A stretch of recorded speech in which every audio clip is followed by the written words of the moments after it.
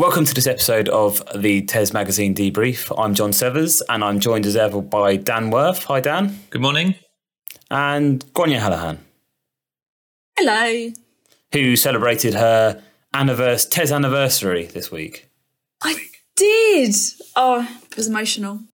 For the people who don't know, Grania was a teacher.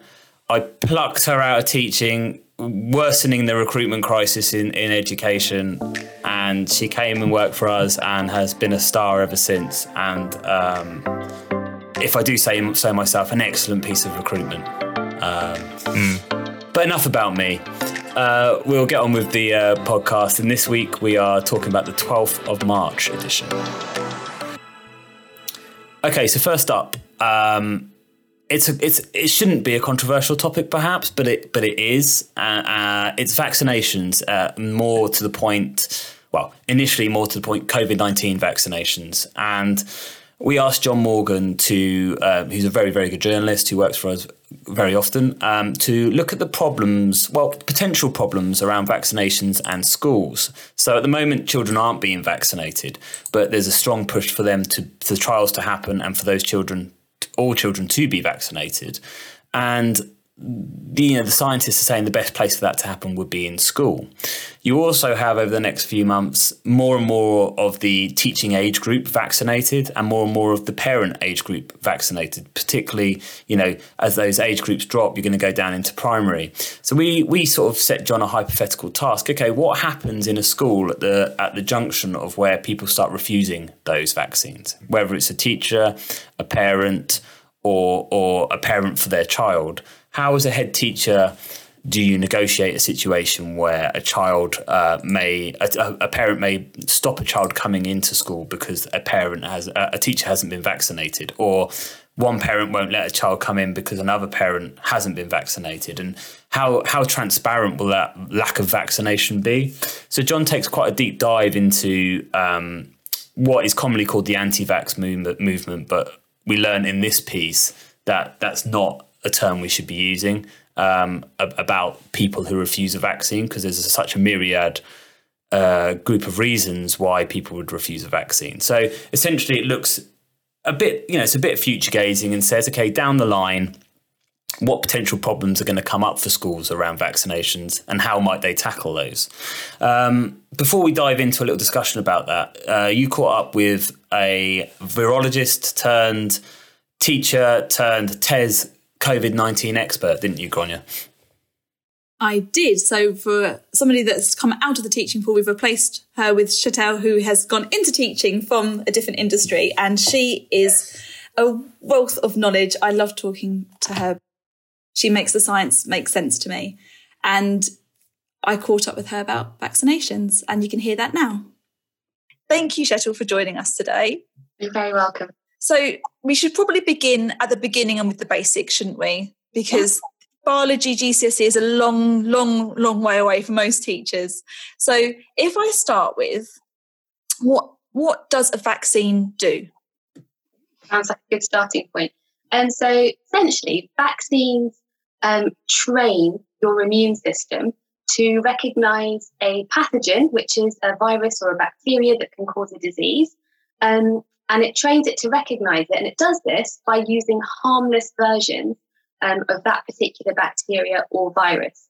And this then activates an immune response, such as antibodies or specific groups of cells that can retain memory, for example, so that when you do encounter, or if you were to encounter that pathogen, so the virus or the bacteria in future, the actual thing, you would mount a really quick immune response against it.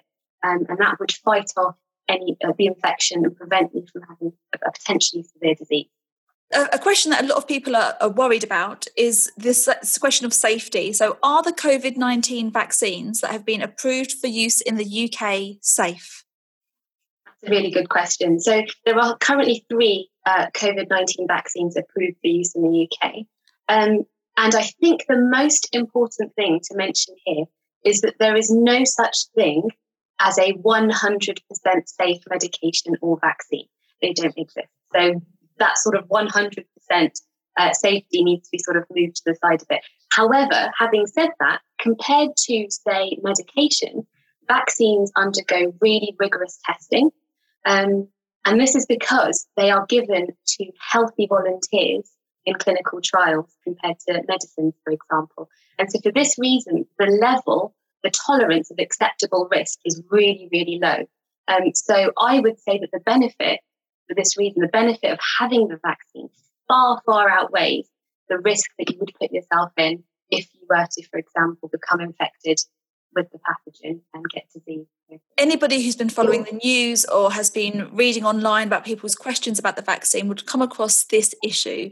The idea that the vaccine has been rushed. I think we all felt overjoyed when we heard the news the vaccine was out, but some people were saying this is too quick, this is too soon. Could you explain what your thoughts are on this? Yeah, I mean, I can understand how people feel about this. However, I don't think I wouldn't use the word rushed at all. I would prefer to say it was efficient and extremely streamlined. And actually, that's a positive. It's a credit to the scientific community because they've managed to achieve something that was unimaginable, to be honest.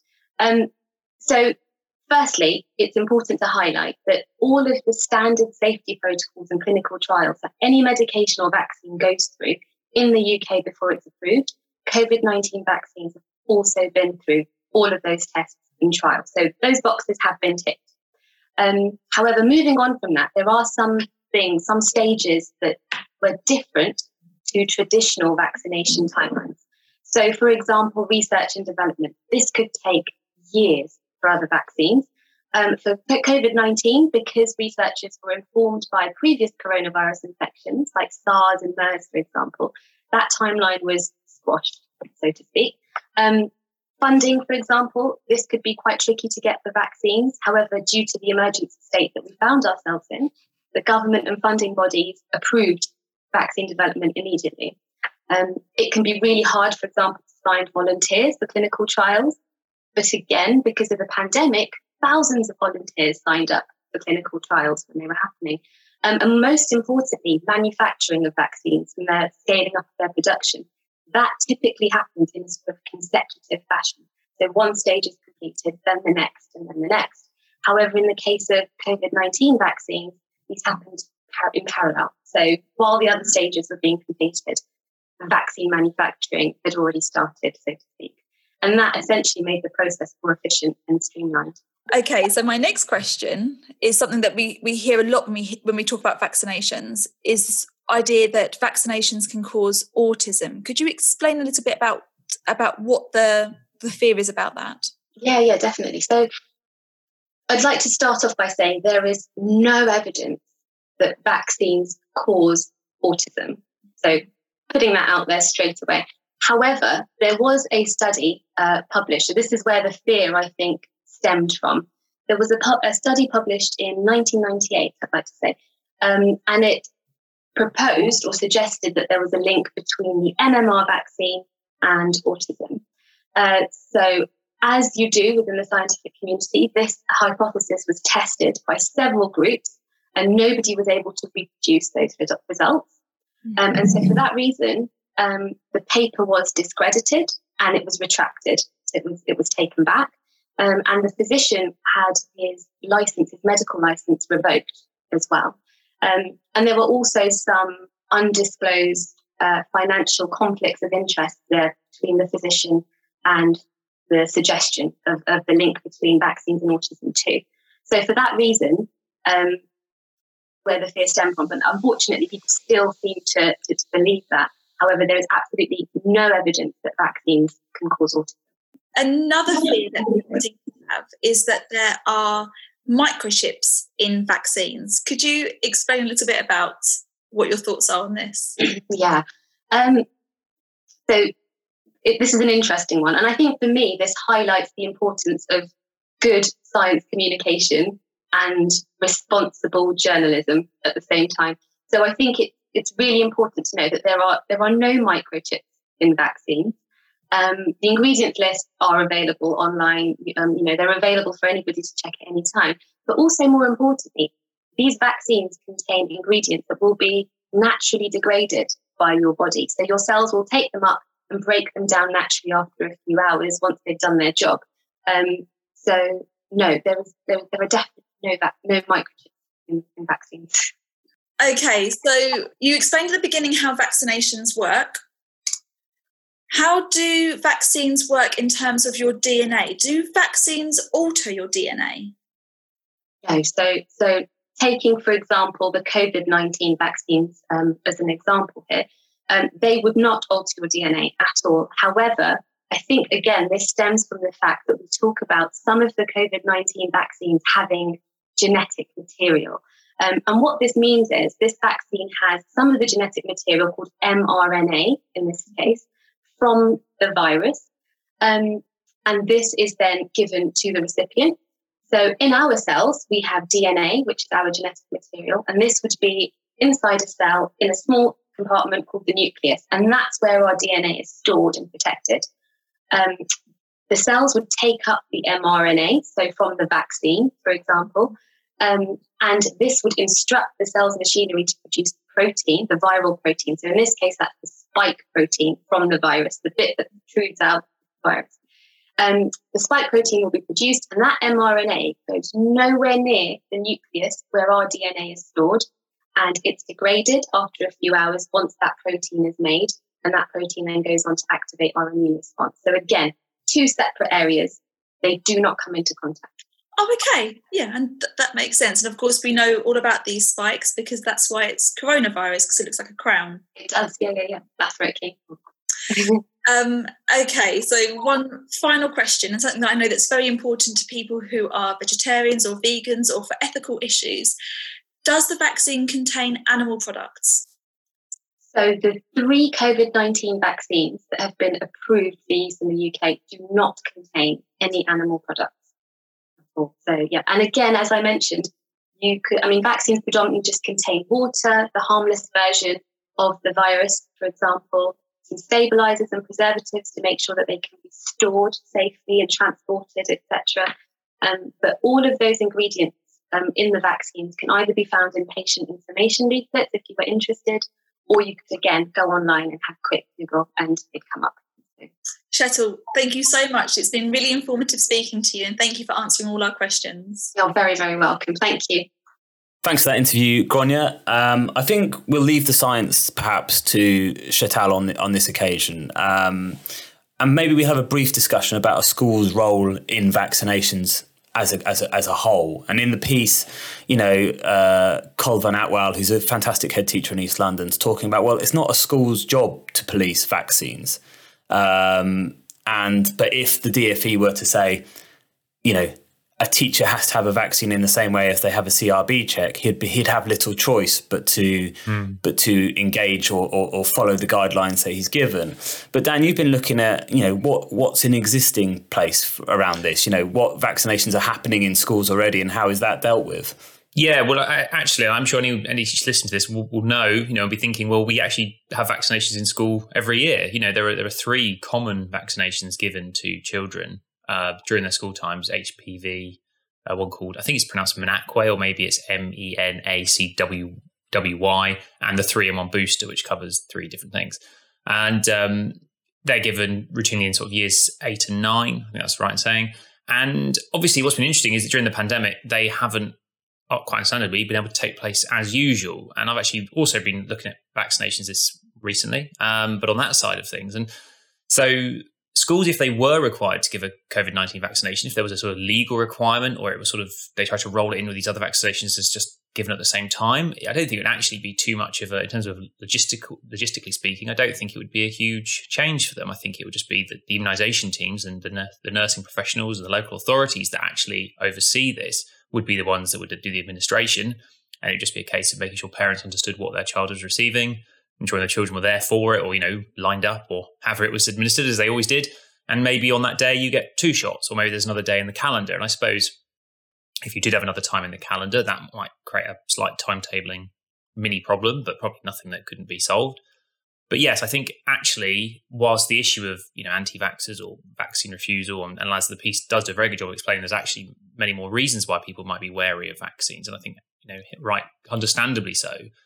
I think we can see that schools probably are well placed to deal with that issue more than they may first think they are, or maybe even think, actually, I feel confident I would know what to do because I encounter this every year in a way. Yeah, there's a teacher an anonymous head teacher in the piece who says if a parent refuses the HPV vaccine for their child, the school actually doesn't do anything at the moment about that.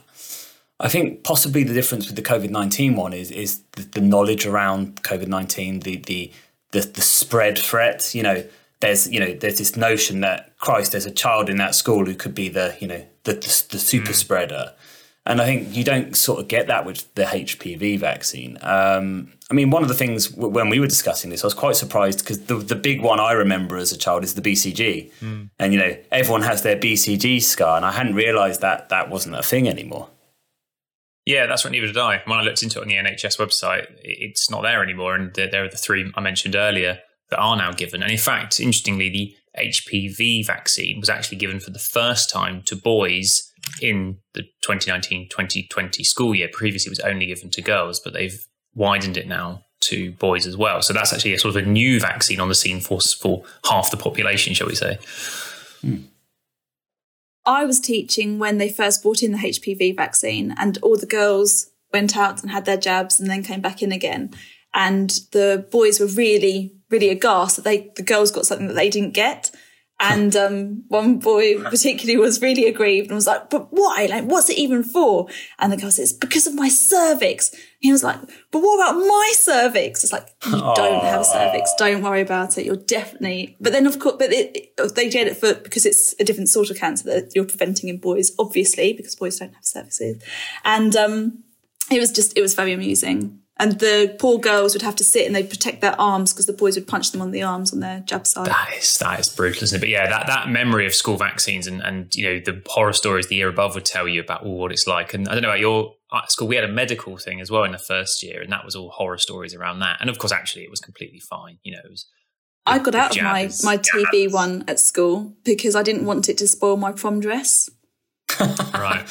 Well, I was gonna ask you actually, Gordon, when you were a teacher, and especially that HPV vaccine, were there instances where a child or a parent refused it? And I guess more complex, where a child wanted it but a parent didn't want them to have a vaccine?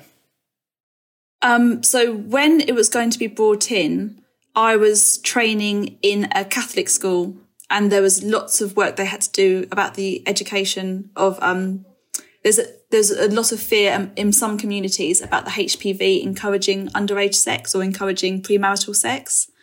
And it was educating people about like the realities of cancer and how it's, it's an important injection to get, et cetera, et cetera. It's not going to make your child less virtuous by having a HPV vaccine and that kind of thing. So it was quite complicated. They talk about that in the piece, actually, quite a few of the heads saying, they're quite willing to be an education point for this.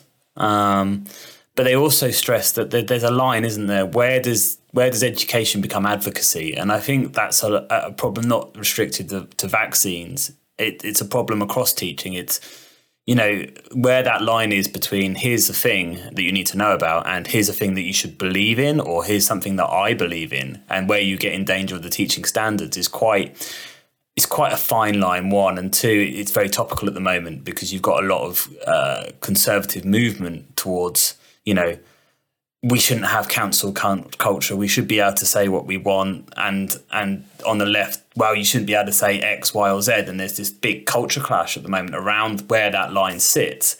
As a teacher, that's got to be really difficult. Look at the reaction to the incel piece that we put out. And people, both really extreme, we should definitely know about this. I'm so pleased that I know about this. And I don't think this is my job. I don't see why I should be talking about this as a teacher. And it's, it's really tricky. It's really, really tricky. And I think you might think that your own personal politics aren't brought into the classroom, but children obviously do pick up on a huge number of cues that you give off as a teacher. And I think it is important to think about whether you're educating children and being impartial and presenting both sides. And, how often should both sides be shown? There was a big row on Twitter this week about the idea of showing both sides of like the climate change debate and how some people deny it and some people don't. And is that a debate that you don't need to show two sides of, and et cetera, and what's the best way to do that? And I think when it's a topic that people care about a lot, you're always going to get passionate opinions on it.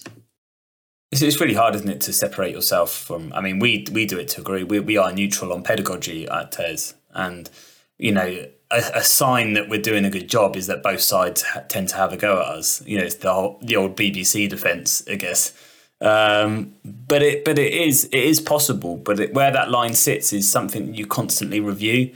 And I wonder how far in a school that line is constantly talked about and, you know, is made explicit. You know, because you can assume a lot. Why don't they know that they shouldn't have, you know, said it in that way? But actually, has it ever been explicitly discussed? And I think as a journalistic team at TES, you know, how often do we discuss where that line is? And I'm not sure we probably do enough, if I'm honest. And maybe it doesn't happen as much in schools as it should.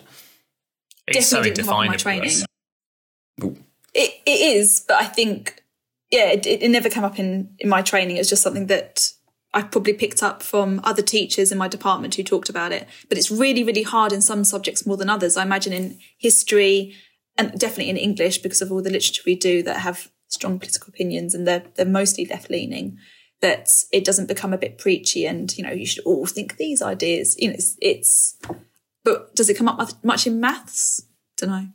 Well, it's funny, isn't it? Because the where the line is, though, it moves over time, doesn't it? Because like right now, people would say, you know, if you say right wing, it's like, well, people think of, you might think of Donald Trump in America, but you might also think of the Conservative government in, you know, in the 70s or something. You know, what do you define? What is your mind is right wing? And same with left wing. Is it Corbyn? Is it Ed Miliband? Is it Tony Blair? People would say was centre. You know what I mean? So if you say, oh, we mustn't teach left wing, it's like, but which left wing? What, you know, the eye of the beholder of where a left wing idea sits. You know, universal basic income. Someone might think that's the most extreme communist idea. Someone else might think that's a modern progressive centrist policy that the world, and it's just sort of to try and sort of set out kind of, right, we mustn't veer off these parameters. It's almost like, well, the next generation will come in and go, God, that's not a right wing idea. That's a centrist idea. Or that's a left wing idea. Actually, I think that's something that socialist governments should. And it's so difficult because it's like saying we're all told to distrust. Well, there is movement to distrust experts, which on vaccines is very difficult, isn't it? Because like, as you said earlier, John, if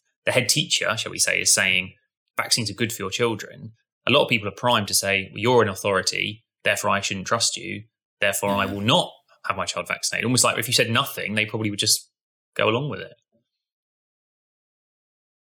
That here endeth the lesson.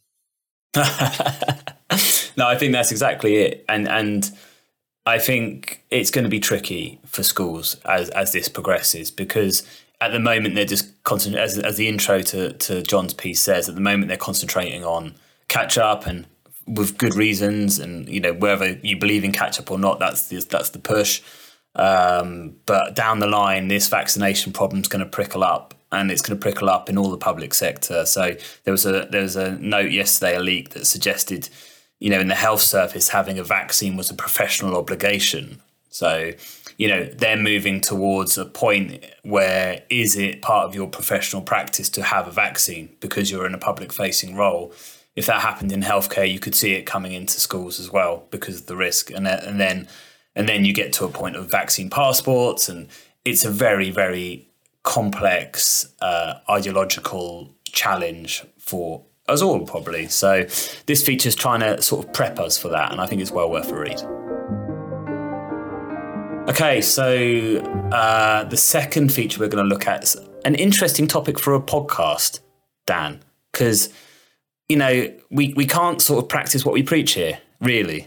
No, I would like to start this segment by just saying nothing for a minute, but I think that would be too meta, even for us. They call it dead air, don't they? Yes, they do, and we don't like that. And so what we're talking about here is silence, because the focus on this week in the magazine is about silence. And, you know, it's Carly Page, is the freelance journalist, has another great writer for us, has talked to experts and tried to sort of just get a sense of when we say silence in school, you know, work in silence or be quiet, or even in an exam hall, you know, silence is required. You know, what does that mean? Can that be achieved? Is that beneficial? You know, is some noise good? And almost reaches the point at the end of sort of saying, well, what we actually define as silence is not achievable. There's always going to be noise in the background, and for some pupils, that's going to be fine. The ticking of a clock, or someone dropping their pen. Well, that's not too disruptive. But for some students, perhaps with ADHD, as it says in the piece, that can still be really distracting. And so talking about silence in their context is very different again. And that's this whole thing, just as we were talking about in the previous discussion about,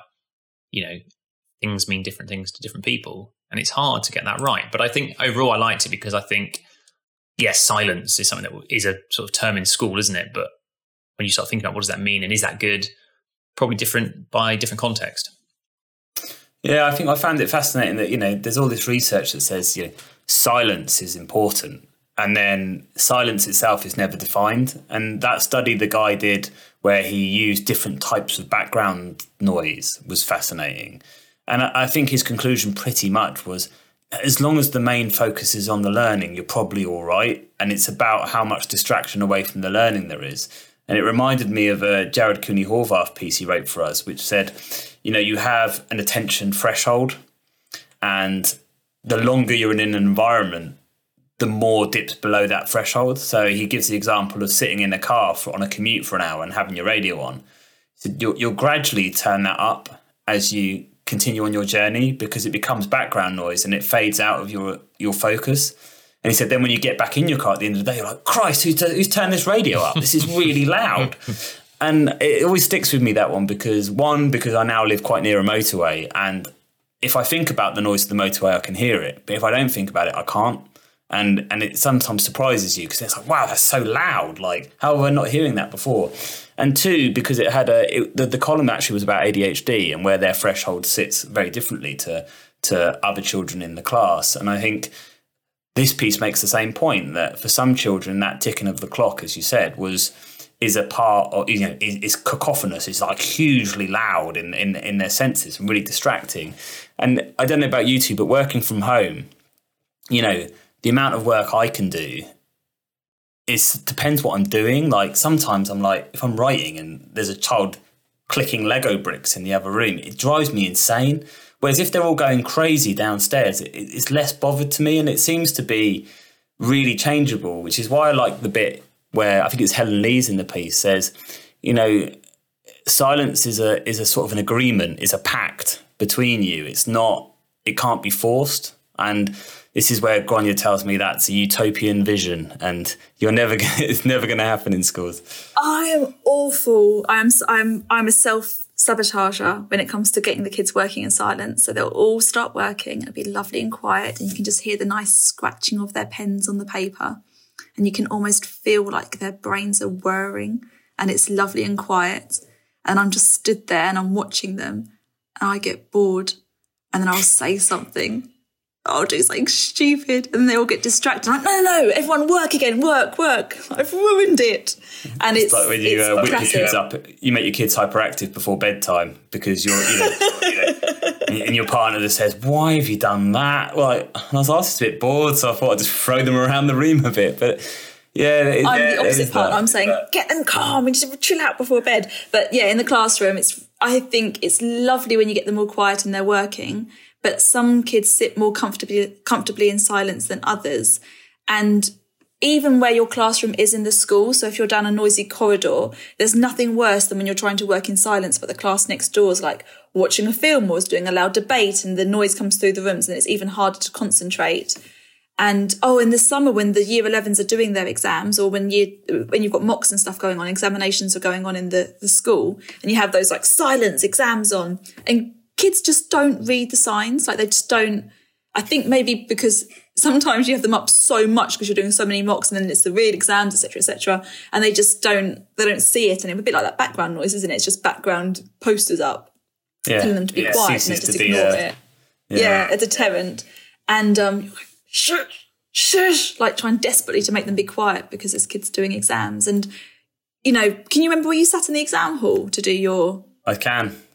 And if you've got a noisy person next to you, it's so awful for you if you're trying to concentrate and there's somebody who's got like an irritating sniff or a hiccup or just be quiet. Do you know why I remember though? It's because I was talking to my wife about this week. It's because I remember exactly my graphics exam because it was Sydney 2000 Olympics. So you can age me, everybody, listeners land. And we had to draw a logo, and my sister had helped me loads with the coursework. I'd smashed the coursework because my sister's really artistic, and it was down to me in the exam. And I thought, I'll tell you what I'll do. It's the Sydney Olympics. I'll draw a kangaroo. And I can see myself because I was on the stage, because I was always at the stage because I was at the back of the hall because I'm S as my surname. So I'm on the front, and I look left and I look right, and I'm thinking, I don't know how to draw a kangaroo's hands. I don't know what they look like. So I drew the kangaroo with boxing gloves in the logo for the Sydney Olympics. That's really good.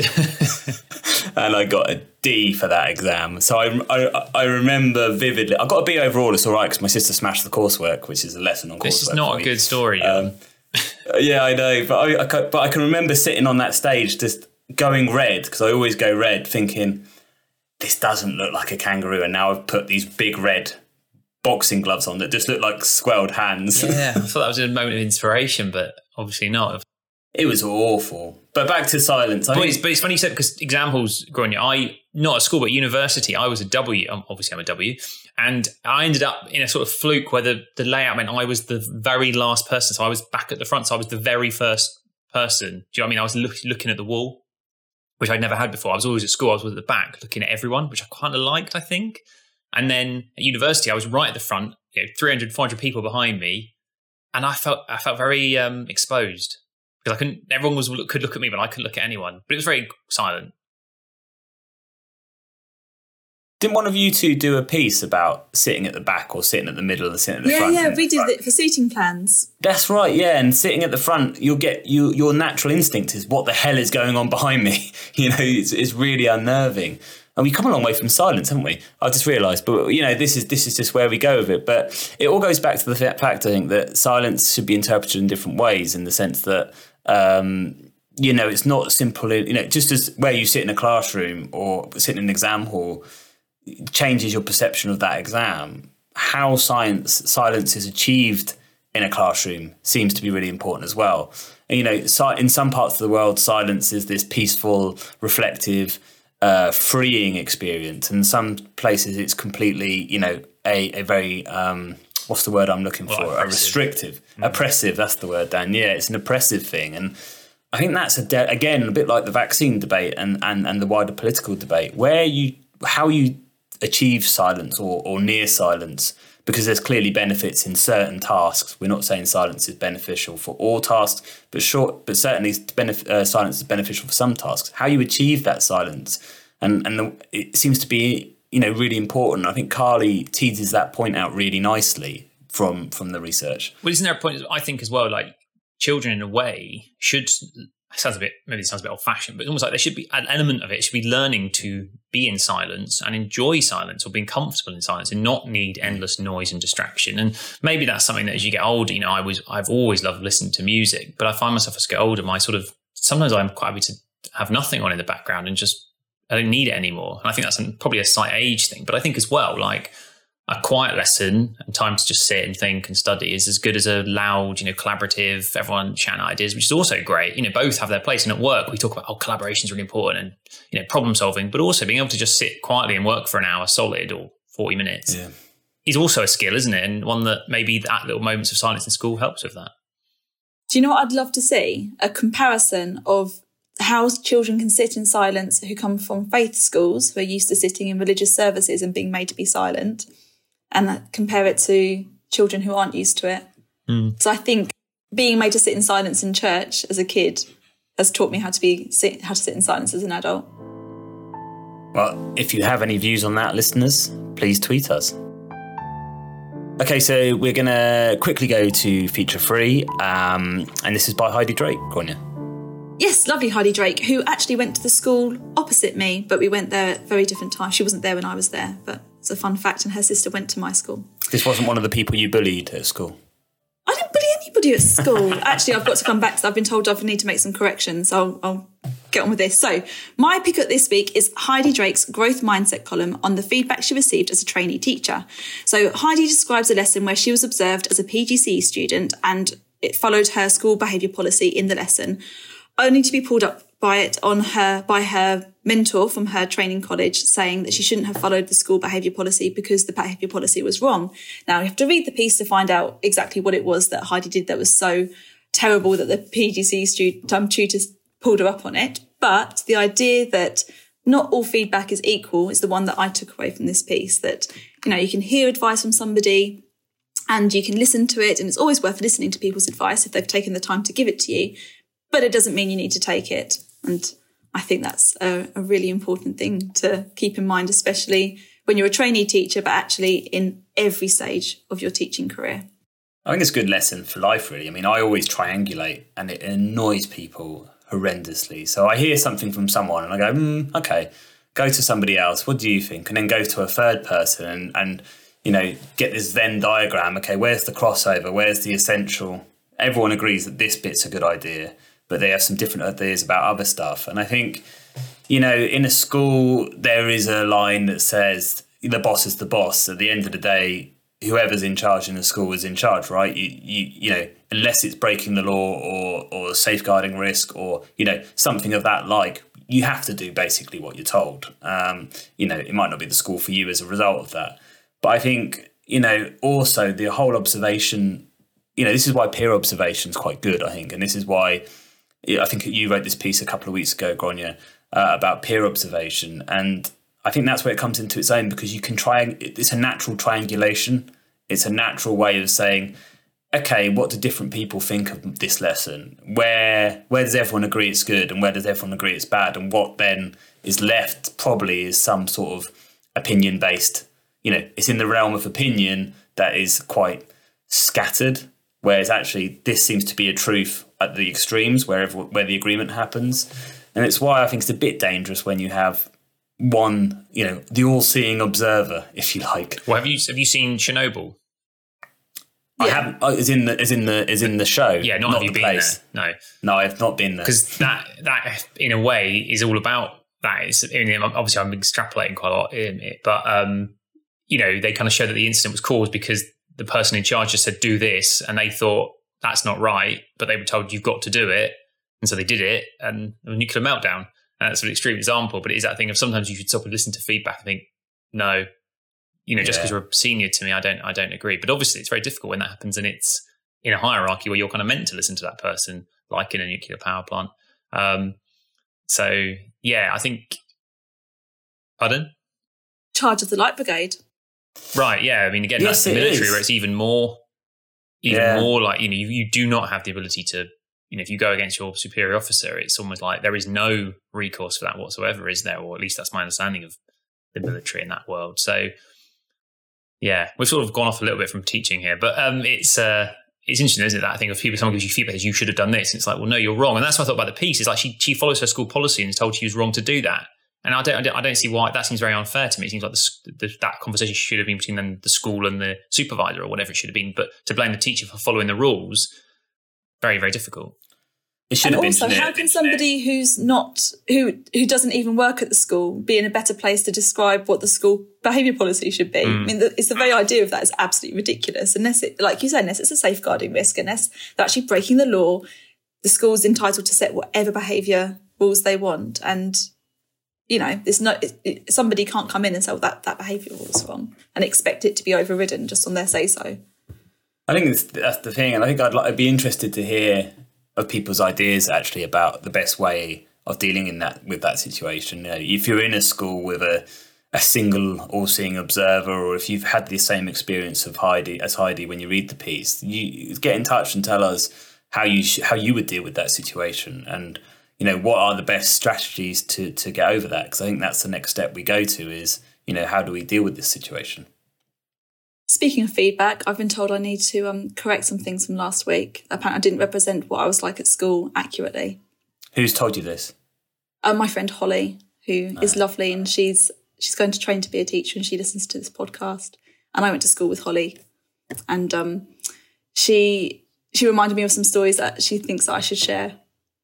That are in your favour or to your detriment? To my detriment. I'm not sure whether we should spoil the myth of Gráinne Hallahan. Do you not want to hear them? Do one story. And we'll judge you on that base in a single all-seeing observation. So I was the sort of child who really wanted to be a rebel. So I bunked off a lot. I spent a lot of time. I worked out on a Friday. You could just walk out of school early at lunchtime and nobody really noticed. And I missed a lot of school. But I was obviously just a massive geek, and I would go to the library and I would read short stories and do my art coursework. So you bumped off to do work? That I don't even know what to make of that. Do you, Dan? Well, is that even bunking off? I mean, did you have a lesson that you missed as a result? Yeah. I used to miss business. I didn't like business studies very much. I'd bunk business studies and graphics. I was really bad at graphics. So I'd miss graphics and business studies.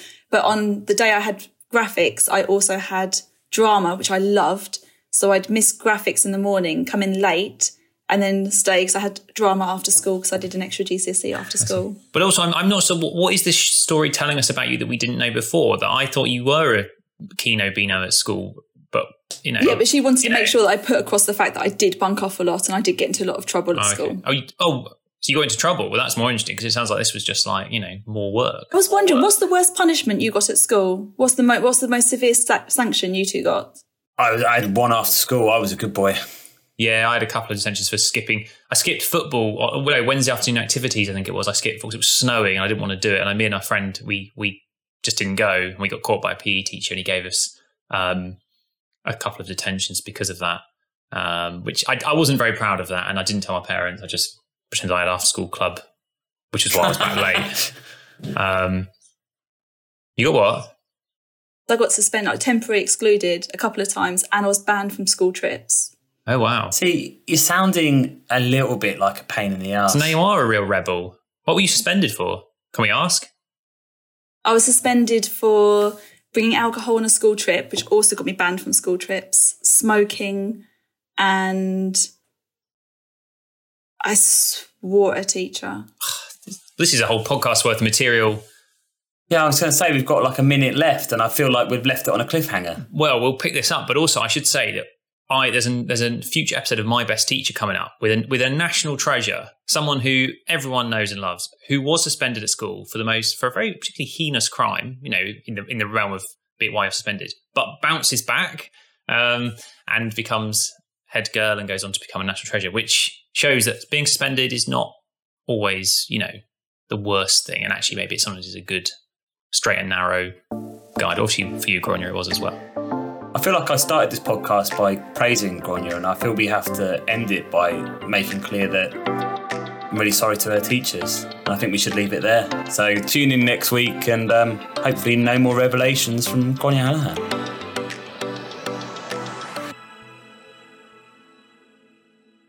If you enjoyed listening to this week's issue of the magazine Debrief podcast and want to read more of TES Magazine online and have it delivered to your door, subscribe now at tes.com/store.